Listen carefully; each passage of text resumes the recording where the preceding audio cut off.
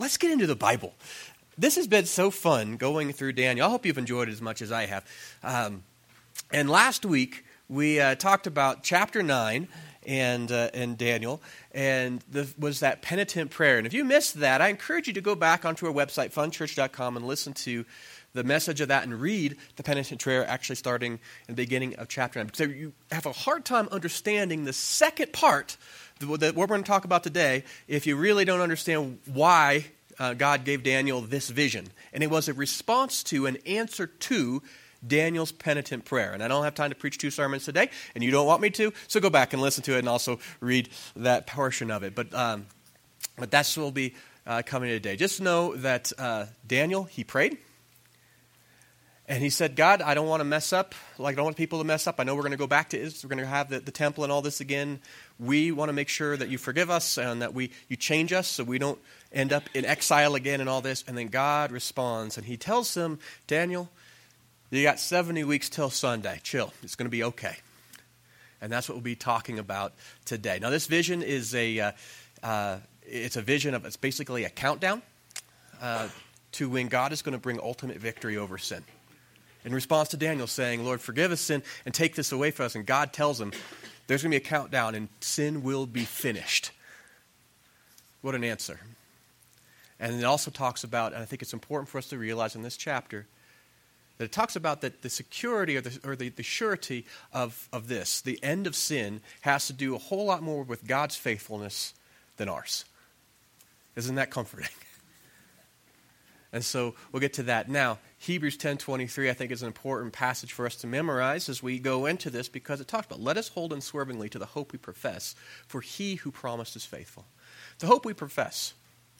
I'm saved by God's grace through faith in Jesus Christ as my Lord and Savior, right?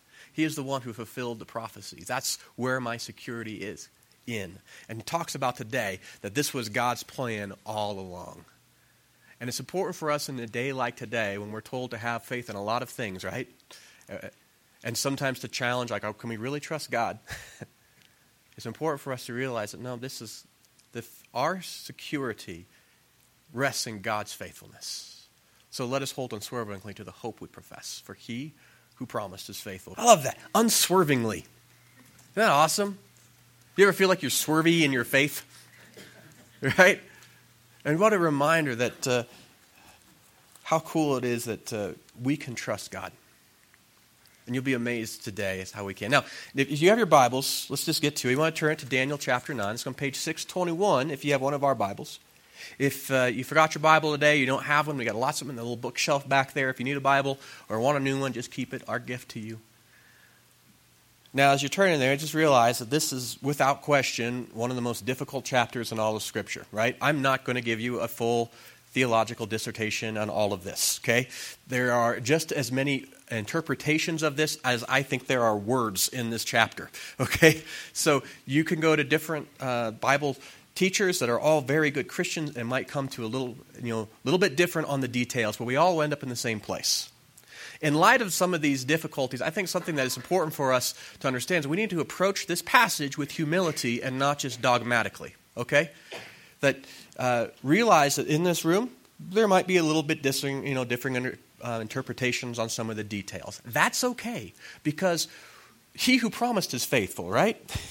And this is important for us to look at and to say, try to understand Scripture, but understand when there's some humility that's necessary. Even Daniel himself had some questions. So we may too. Also, it's important that we also realize that when we study anything in Scripture, especially difficult things, we always want to take the simple things in Scripture to help us understand the more difficult things. That makes sense, right? You never want to draw a conclusion in Scripture that contradicts other very clear teachings in Scripture, because God is not double-minded. Does that make sense? Okay, so with some humility and with understanding that if we look at this and in light of everything else in context and with the rest of Scripture, let's dig in. All right, so the first thing that we get to is Daniel's praying, and in verse 20, Gabriel shows up again.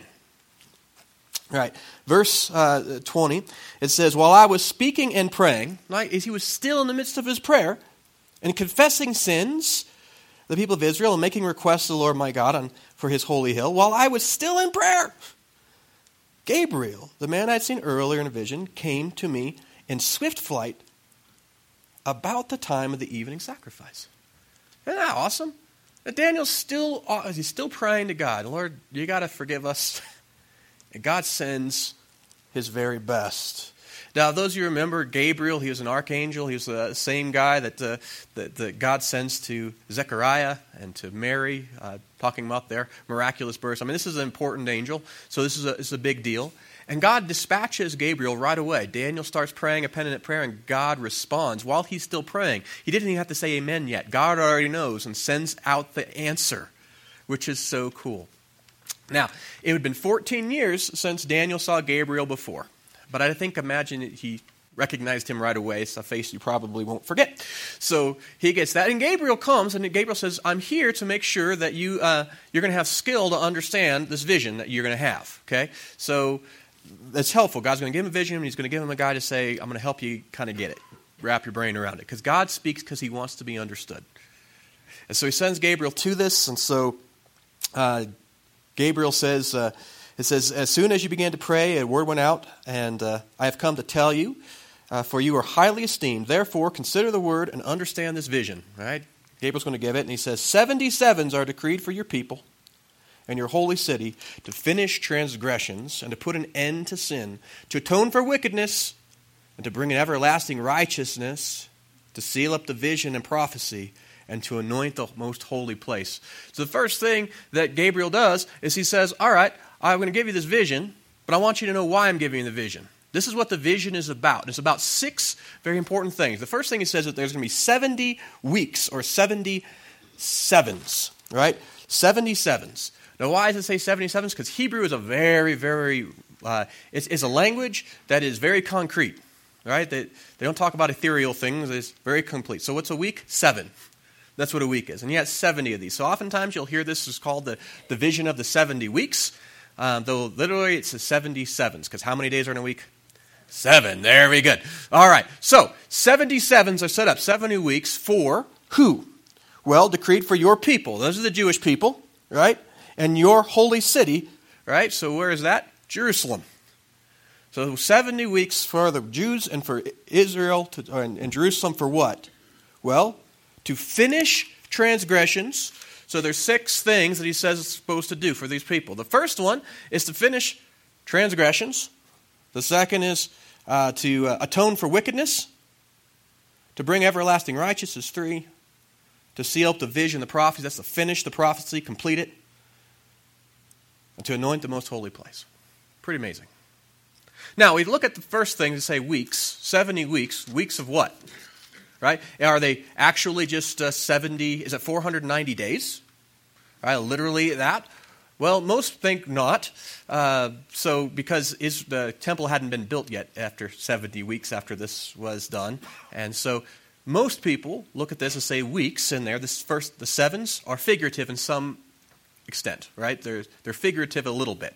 So they may not be actual days. Maybe they're weeks of years, which is the most common understanding, right? They're 7 sets of 7 years, or 70 sets of 7 years, which is 490 years to the end. Am I losing you yet?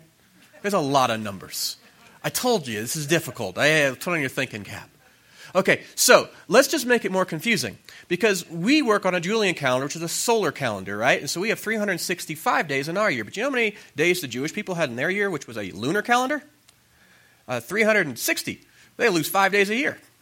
Right? So, was God saying that there's 7 sets of 7 solar years or 7 sets of 70 lunar years, Jewish years? There's a difficulty right there, right? Because they give you a different amount of time. Basically, at the end of this, the solar years will have, actually, because there's 5 days extra, it will give us an extra 7 years, basically, at the end of it, which I think is kind of cool. So we'll look at both. Some people look at this passage and they say, wait, this is an apocalyptic vision. Everything is symbolic. It's not literal time. So there's 70 weeks. 70 is like 7, which is a number of completion. 10 is or perfection. 10 is the number of completion. So the number of perfect completion is what some scholars will look at. So you might read different books or hear from different people, and there's going to be somebody in one of those three camps. What are the 77s, right? But 77s for 6 things. Now, again, I'm going to go through that again, because these 6 things are really important for us to understand how do we interpret this. Because there are 6 things we're going to look at to say when these 77s end, 6 things will have happened. And the first one, again, is to finish or to restrain transgression. I love that, right? To finish it. It's going to be, and the Hebrew there, to finish actually means to put it an end to, right? To restrain it. Like sin will lose its power. It will be done, right? The next one is to make an end of sin. And the actual literal, it means to seal it up, right? So it has no ability to continue to grow. It's done. It's stopped. All right? So sin will be dealt with. The third one is to make a reconciliation for iniquity. Right? So there was wrongs that we had against God, and this is going to right them. Now, I want you to know the first 3 things that it said that it's going to do have to do with sin. Right? 77s to deal with sin. Completely end it, seal it up, and pay for it. That's going to be what's happened. But that's not all. The next one is to bring everlasting righteousness. You get that? Daniel was praying repentance, saying, we are not righteous. And God said, in 77s, everlasting righteousness is going to be brought. It's going to be available to the people. Isn't that amazing? Sin's going to be ended. Everlasting righteousness is going to be available. That's pretty amazing. The next one is then to seal up the vision and the prophecy, right? To end it. It's going to complete it. It means that the prophecies would all be fulfilled. 77s, and all of these prophecies, all of the things that the Jews were looking forward to, 77s, and they would be complete. It will be done. Nothing left. How cool. And 77s, then the number 6, to anoint the most holy place. Now, this is the one that gives most of the Bible scholars the biggest divergence. They're like, what does that mean? There are 2 main thoughts as to what this could mean. The first one is that it's to anoint the most holy place is to have the Messiah in the temple, the most holy place. To have the actual one who fulfills what the most holy place is about, to actually be there. And we look at Jesus' last week and his time that he spent there in the temple. I think it's pretty amazing. Others, from more of the Christian perspective, look back at this and say, this is when the Holy Spirit came upon Jesus after his baptism. Those are the 2 major views. Of course, there's lots of others as well. But those are the 2 main ones that we understand. That one's kind of a mystery. So, let's say, how are these 77s going to work? Well, it's broken up into 3 different sections. There's 7 first 7s, and then there's 62 sevens, right? There's 7 weeks, 62 weeks, and then a final week, which gets a little more detail. Now, the funny part is that first group of 7s and the 62, they just get grouped together, but I don't know why. Gabriel breaks them up. But that's kind of how, so we're going to deal with the prophecy according to this. We got 7 weeks, 62 weeks, and 1 week at the end, all adding up to, if I did this correctly, 70 weeks. Okay. So, 70 weeks between what? Between when it says there's going to be a prophecy, a proclamation for rebuilding the temple, right, and Jerusalem. So, Noah says, from the time a word goes out in verse 25 to restore and rebuild Jerusalem until the anointed one, that's the Messiah, right, the ruler comes, there'll be 77s, or there'll be 7 sevens and 62 sevens. Just to make it confusing, that's 69 weeks. 7 plus 62, I did it 3 times with the calculator, 69. 69 weeks between when the proclamation goes out to rebuild the temple and Jerusalem to when the Messiah shows up. And that's going to be, but still, that's not the full 70 weeks. The Messiah is going to show up at that point in time. Okay? And so we have this 62 weeks. Then what happens is we have here, there's going to be some things that are going to happen. It says here that it would be rebuilt. The temple will actually be rebuilt sometime afterwards. Right? It says in verse 25, it says, it will be rebuilt with streets and a trench, but in times of trouble. So there's going to be a proclamation to rebuild the temple and Jerusalem. The Messiah is going to come 69 weeks after that. But sometime in the midst of this, the temple actually will be rebuilt. Because there's a difference between proclaiming something's going to happen and actually having it happen. You ever notice that? That's the whole thing with New Year's resolutions, right? I proclaim I will not eat sugar. And then you do, right? But there's going to be a proclamation, and the temple will actually be rebuilt. That's what it talks about with the trenches. Why? Because you know that they had so many sacrifices in the temple, they built trenches to carry the blood out. Right? The next thing it says there will be streets. What has streets? Cities have streets. Jerusalem will also be rebuilt. It would be proclaimed, and it would happen. I think that's really, really cool. But it also says that it will happen in times of trouble. He's already telling Jews, yeah, you're going to rebuild this, but it's not going to be like it was when the first temple was built, when it was times of ease and everybody was around it and celebrating. It's going to be difficult when the second temple is built. And we read in Scripture that's exactly what happens. The second temple was completed in 515 BC. And if you want to read about it, it's pretty amazing, like different prophets that were there. And it was difficult. The people around the area, they were not cooperating, right? When they rebuilt the temple, there was a bureaucracy they had up against. There was local politics that they had to go up against. There were financing issues, all this kind of stuff. It was difficult, but it was done. He says this is exactly what will happen. But after that 62 sevens, now we get into this thing. It's going to have some stuff will happen that are very interesting. Verse 26. After the 62 sevens, right? So 7 plus 62, 69, right? So after that time, the anointed one, that's the Messiah, will be put to death and will have nothing. Think about that. The anointed one, after this point, the anointed one is going to be executed. And he's going to have nothing. So the Messiah is going to show up. Now we look at Jesus. What happened? That's the cross. He was executed. Not that he's going to die of a cold, right? He's going to be executed, put to death. And when he dies, he will have zero earthly possessions. Nothing. And what do we see when Jesus died on the cross? Even the guards, they even gambled for his clothes. He had nothing. Think about the detail in that. I don't know, like 600 years before it happened. Pretty amazing. Well, 500 years, 490. Okay, so we have this. Not only that, not only will the Messiah come and die, but we find that the temple itself will then be destroyed after the Messiah is killed. It says, after the 70 said, the anointed one will be put to death and have nothing, and the people of the ruler who will come will destroy the city and the sanctuary.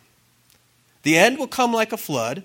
War will continue till the end, and the desolations have been decreed. So this temple that would be rebuilt sometime after the decree was made, which we know exactly when it was rebuilt, would be destroyed again, and so would the city. And the people of the ruler, who is that? Is that the Messiah? Some people think so. They would say that it was the followers of the Messiah. I think that's kind of a weak interpretation. I think that the Hebrew actually points to a different direction on that. And the people of the ruler are the governing people of the area. And it was prophesied, and guess what? The people of the ruler would be Rome. And who was the ruler? Well, there was Caesar, but actually there was a guy that was the head of the armies of Rome that came down to end what was called the Jewish-Roman War that happened between 66 and 70 A.D. All right, and so there was this ruler, a general, who was sent down there to stop this, and his name was Titus. Eventually also became the leader of Rome. Pretty amazing. And the people of the ruler would come and destroy the city and the temple. And that's exactly what happened. And it said there would be times of war until the end. So 66 to 70, there was times of war. It started in the northern part of Israel. Actually, there was a rebellion that the Jewish people for a short time kicked the Romans out. And that's why Titus was sent down there. And there was time of great war, and it basically destroyed Israel. It was amazing. There were 3 Jewish wars, but there was war all the way up to the end until the temple was destroyed. And that's what it said would happen. So we have that. And so we find that the Messiah is going to, verse 7, is going to confirm a covenant then. The end will come like a flood. War will continue to the end. In verse 7 it says, and he will confirm a covenant with many for 1/7. Who is the he? Back to the Messiah. For 1/7, he is going to confirm a covenant. Now, some people think this is the ruler, although, again, this is one of those areas where there's differences, and you can read all about it if you want to. I think the Messiah is the best reading of this. Will confirm a covenant with many for 1/7, one group of 7 years. And in the middle of the 7, now this is where it gets really interesting, he will put an end to the sacrifice and the offering. Well, right here, we're going to be talking, and there's 3.5 years, and then there's going to be another 3.5 years that this confirmation is going to be divided up into. 2 sets of 3.5 years. And in the very middle of it, there's going to be the end of the offering, right? And so we're talking about, why was there an end to offering? Well, because of the cross. When Jesus died on the cross, there was no more need for sacrifice. In fact, the book of Hebrews, which we memorized a portion of this morning, look what it says about this as to the cross, what happened there, why we don't need to have any more offerings. It says, but when this priest, he's talking about Jesus, had offered for all time one sacrifice for sins, that's his death on the cross, he sat down at the right hand of God, and since that time he awaits for his enemies to be made his footstool. For by one sacrifice he has made perfect forever those who are being made holy. Eternal righteousness. The Holy Spirit also testifies about this. For he says, this is the covenant I will make with them after that time, says the Lord. I will put my laws in their hearts, and I will write them on their minds. Then he adds, their sins and lawless acts I will remember no more. And where these have been forgiven, sacrifice for sin is no longer necessary. Jesus fulfilled the covenant. Halfway through, 3.5 years after he begins his ministry, he ends the sacrifice. Think about how cool that is. No more need for sacrifice. What about the second 3.5 years? I thought it was interesting. I was looking at it. Do you know how long the Christian faith grew after Pentecost, before Cornelius was the first Gentile, got included, before the gospel really started to the rest of the world? About 3 years. About 3.5 years. Isn't that cool? 7 years to confirm a covenant. Now, let's just sit in for a second. This is Daniel, who is praying about the first covenant. And God's saying, guess what? That covenant is going to be completed. And there's going to be a new covenant. And the Messiah is going to confirm a new covenant. And it's going to take 7 years to confirm that covenant with the people. There's going to be something next. A whole new covenant. The last one will be fulfilled. There's going to be a new covenant. It's going to take 7 years. And halfway through, he's going to end the sacrifices. And then for another 3.5 years, that covenant is still going to be confirmed in Israel. The new one. And Jesus said, he sent the gospel to the Jews first and then to the rest of us.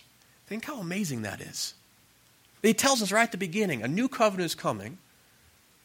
And this is exactly how it's going to start. But then we have this weird thing where it said that the temple is destroyed. What about that? It says the end will... verse 27, he will confirm my covenant with many for 1/7. In the middle of the 7, he will put an end to the sacrifice and offering. And the temple, he will set up an abomination that causes desolation until the end that is decreed is poured out on him. Now that's really confusing because there's a lot of he's, and you're like, who is he? Right? And really, depending on who you point the he to, depends on how you interpret this. Right? Well, I think this goes back again to the destroyers, to Rome. And the reason I do is because this one was made easy for us because Jesus chimed in and said, this is how this is interpreted. Yay, Jesus. In Matthew 24:15, Jesus says, so when you see standing in the holy place the abomination that causes desolation spoken through the prophet Daniel, which we just read about. Isn't that cool? And you read about something Jesus just told, like that. And it says, let the reader understand and let those who are in Judea flee to the mountains, right? He's telling them, he's warning them. In this passage, he's warning them about the destruction of Jerusalem, which happened in AD 70, right? And Jesus said, this applies to that. So how Jesus points this to is to the Romans, right? Because the Romans destroyed Jerusalem. So we would say that he is Rome, or that goes back to Titus. And he says that there's going to be a desolation. It's going to be basically it's going to cause desolation to be completely destroyed. That area is going to be desolate. You think about desolate, like nobody there. It's like middle of Kansas, right? Just, right? That's what it's going to be like. And that happened in AD 70. 87, the wars that happened between Rome and the Jews.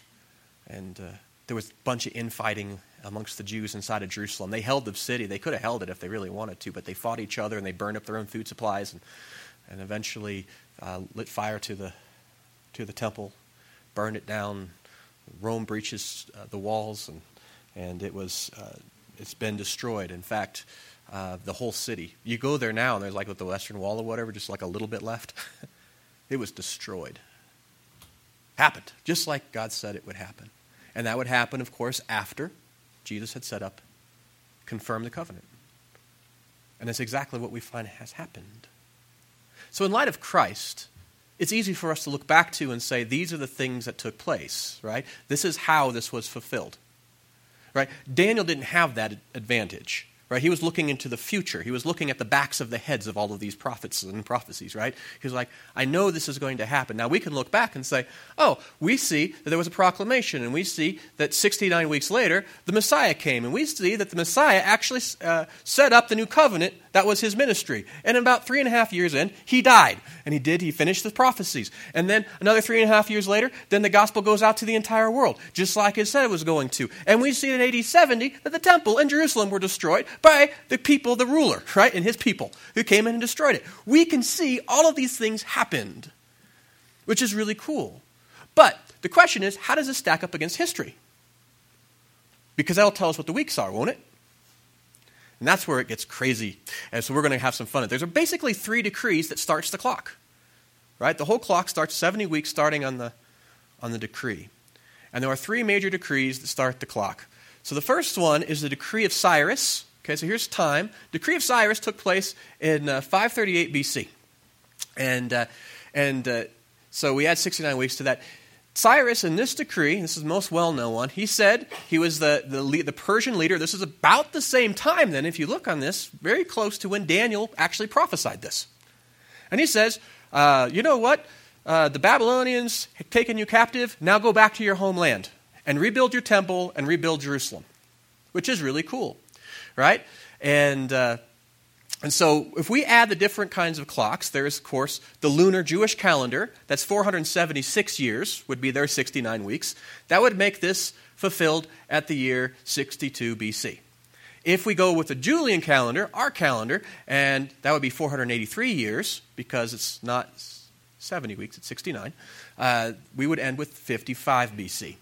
Now the problem with this is way early, because when did Jesus come? Well, not at 55 BC. That's why it's BC, right?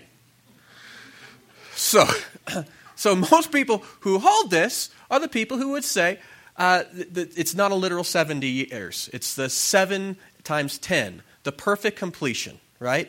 The fullness, the perfect fullness. And so it's not an actual time calendar. That's the people that so. But why those that hold to this? But why would people hold to that? Well, I think it's the appeal of this as a starting point. It's the most well known of the decrees. Right?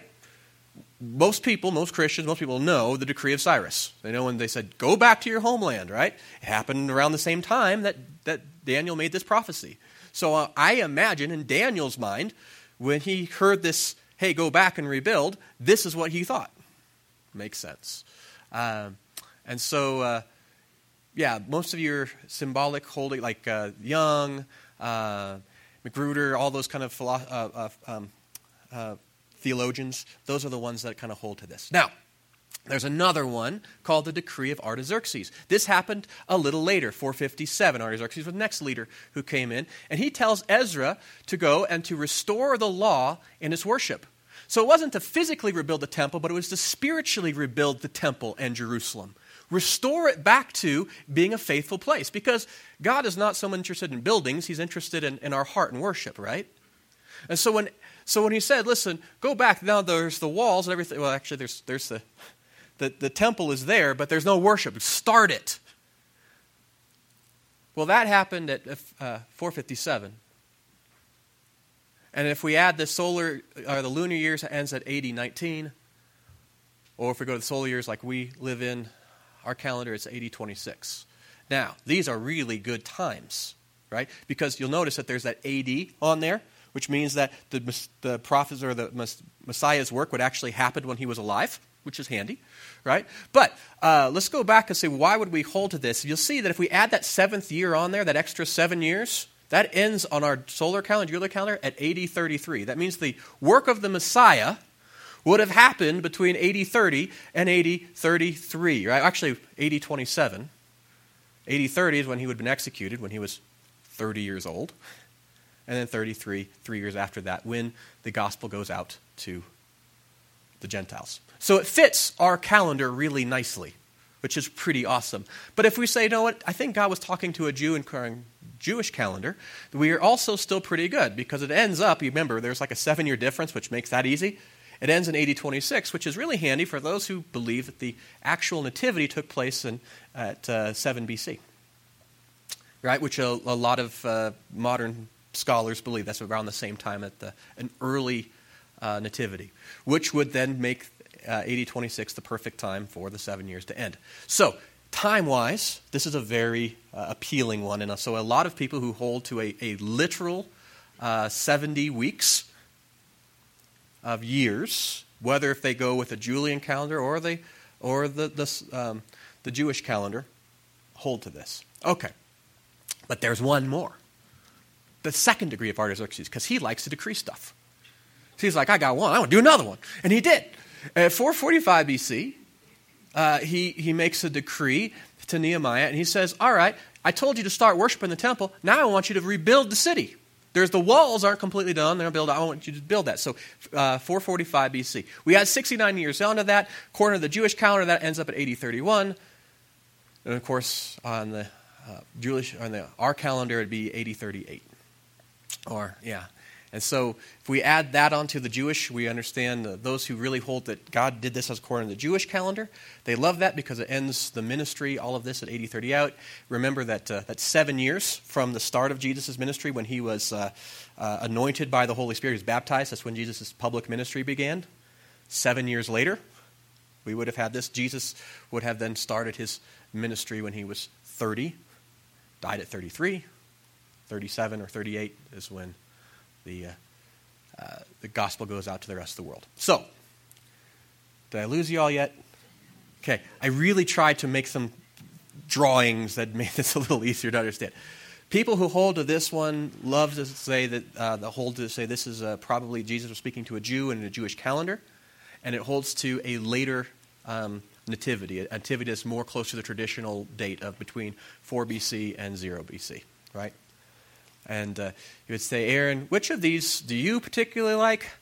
I like the last two. I don't know. I think this one, to me, is just the second decree of Artaxerxes, because it wasn't just to rebuild the temple, it was also to build the city. And the temple had started, but we wanted the walls to be done, and it was a decree to actually finish it. I like that. I like the timing of it, and I personally, because I love context, I think that God was talking to a Jewish person about Jewish timing, right? And it fits our... So I like that it would start Jesus' ministry with his baptism when the Holy Spirit and God, God says, "This is my son and well pleased," and it would end his ministry halfway through. The cross would be right as soon as he was 33. I think that, to me, is the one I like. You can hold to a different one. It's okay. We'll all be in the kingdom together, and then we'll talk to Jesus and say, which was it? All right. So now, I would say arguing, however, over which of those three decrees starts the clock is missing the whole point, however. I want you to understand, let's take a step back here and realize there was a decree, and there's actually three of them that are possibilities, and the Messiah actually came, right? And it was 69 weeks of years between when the decree and Jesus. Now, look at all of the history of time. You took all the history of human history, and you line it up. That's a pretty darn good guess. It's pretty close. Maybe even to the very year. The temple in Jerusalem would be restored in difficulty. That actually happened. Remember this? That's what was prophesied. That not only would there be a decree for the temple to be rebuilt, but it would be restored. And this was Daniel before the temple was even decreed to be rebuilt. And he said it would be. And that the Messiah would come, and then he would be murdered halfway through starting a new covenant. And then he would die, he would have nothing. Think about all of the prophecies that we have. Not only that, we would see that the temple would be rebuilt, but it would also be destroyed by people after the work of the Messiah. That happened. That's amazing. And in that 70th week, there would be a whole new covenant that would start. And in that seventh week, right, the work of the Messiah would be to do this, to have a new covenant, establish a new covenant. What do we call? We call it the new covenant. That's amazing. Prophesied so long ago. And that this new covenant would be divided up into two different sections of how it would be established. The first beforehand, right? And the second afterwards. So he would know that right in the middle, this covenant, this last 7 years as it's established, would have two different very unique segments. And at the very middle of those segments, there would be the cross, wherein there would be an end to sacrifice. That's phenomenal. Arguing about the details, I think, misses the point that this passage puts a spotlight on Jesus and says, this is the Messiah. And what is the Messiah? What's the Messiah supposed to do? 70 weeks until 6 things would be completed. Well, let's go back to that again and let's just see. We have 77s, it says in verse 24, are decreed for your people, the Jewish people, and the holy city. To do what? Again, what was supposed to happen at this end? To put an end to sin. Think about what Jesus did on the cross. How many sins did he pay for? All of them. He stopped the progress of sin's ability to rot the human soul because he died and paid for them, and he took its power away. That's why we sing songs like, "Oh, death, where's your power," right? How about this? To atone for, or to put an end to sin, not just to, the first one is to finish transgressions, right? Stop it cold in its tracks. The second one is to put an end to sin, seal it up. And the third one is to atone for wickedness. Did Jesus do those? Yeah, that was his ministry. That's what he came to do. And he paid for all sins, and he stopped sin in its tracks, and he stopped its ability to destroy humanity. And it happened right there in the middle of that last 7. Not only that, but look at this. To bring everlasting righteousness. Did Jesus do that? Yeah, that's why we say we're saved by God's grace through faith in Jesus Christ as our Lord and Savior. That's why it says in Scripture that none of us can boast because none of us are righteous, but that we've received Christ's righteousness. Beyond that, he's given us the Holy Spirit who sanctifies us as we walk in Christ, as we are discipled. Actually eradicates sin in us from the inside out. But that when Christ comes again, or when we go home, that we will be remade and be like Christ, not as God, but as righteous, clothed in a righteousness that we didn't earn, and it's never going to wear off. There's never going to be a time in heaven where God's going to say, "Oh, your sin's showing." Think about that. Everlasting righteousness. Put yourself, we're comfortable with this because we're Christians. Remember, as Jews, they had to have so many sacrifices, they had to build trenches to carry the blood out. To think about a righteousness that would last forever. One sacrifice, all time, you're good. And Jesus did it. That's why we don't have a temple. That's why we don't have priests. And the last one, to anoint the most holy place. Now that one's a mystery. And a lot of Christians say, what does that mean? Is that Jesus in the temple last week? Is that when he was anointed with the Holy Spirit and when he was baptized? Is that when he went to the Father?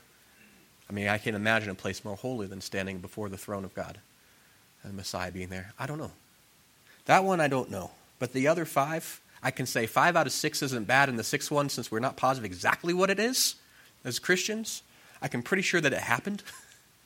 And as Christians, we could hold lots of different understanding of what it is. But I think it's amazing that God, I know that he knew that last one might be a little bit of a mystery, but I know this too. It's so cool that he makes this the pinnacle There's something amazing that God did in Christ that as Christians I don't think we fully appreciate yet. But God anointed the most holy. Jesus did it. 70 weeks. 70 weeks of law until we could come to God in grace. 70 weeks that we would have to worship and to sacrifice. Every week, bring in the sacrifice until we could come together in celebration on Sunday. 70 weeks for the Jews to be able to prepare the world and to bring the Messiah until the Messiah could come and to bring salvation to all. 70 weeks of an old covenant till the new one would be established. He gave us 70 weeks till Sunday. I think that's pretty awesome. So what do we do with this? I mean, that's a big deal. That's a pretty heavy prophecy. But it's been fulfilled. I think the amazing thing is that this prophecy, I think above any other, points right to Jesus and what his ministry would be. And we look at it and we say, there is no other Messiah. It's not as though there could be somebody else that could have done this. Jesus was the only one that did all of those things at just the right time, in just the right way. He even was executed and had nothing. And halfway through, 3.5 years into his ministry, think about that. And the gospel says that Jesus fulfilled every one of those things that Gabriel told Daniel that he would. I think that begins with, it helps us to hold confidently, right, unswervingly, to the hope we profess. Don't let anybody tell you there is another way to have everlasting righteousness. God set it up so that we would not miss who Christ is. He is our hope, and he is the way. Just as Jesus said, the way, the truth, and the life. And no one goes to the Father except through him. So how do I apply it? Well, it depends on where you are in your faith. If you take out your connection card, I've got some ideas there, some next steps. Because I believe that the discipleship's a journey, isn't it? It's not like you're like, hey, I'm a Christian, boom, I'm perfect, right? If you are, that would be awesome, but it didn't happen that way for me. And so what are some next steps? How do we follow Christ in this? Well, I think the first one, maybe, is to memorize Hebrews 10:23. This is not just flowery language in Scripture. There are assaults on your faith every day, aren't there? There are times in our own spirit that we try to earn our own righteousness, don't we? Or we think that because I haven't earned my own righteousness, I should be totally ashamed and I shouldn't come to God in the midst of my sin. No. Hold unswervingly to the faith that you profess, because he who promised is faithful, even when you're not. Our righteousness is in Christ and in Christ alone. And maybe that's where you begin. Because the enemy is there to try to knock you off into the ditch, right? Either into legalism or grace abuse. That's what he does. But hold unswervingly. Maybe that's where you begin. Or maybe what you want to do this week is read Daniel 9:20 through 27. You want to read this prophecy. It's not long. But maybe you've been terrified of prophecy in the past because it talks about weeks and numbers and weird things that happen. But this is the promise of God for us, and it points to Jesus. Maybe you want to read that for yourself, because there is power in reading and understanding the Word of God. And if you've been separated from it for a while, I invite you to come back and to read that passage. Maybe that's where you are. Or maybe where you need today is how you apply this is you accept grace. Jesus came to put an end to sin, to seal it up, to cover it over, to end it, to bring everlasting righteousness. And all he says is you just need to accept it, saved by grace through faith. And maybe the enemy and yourself have been telling you lies for too long that you should feel shame. Well, God, he sealed up sin.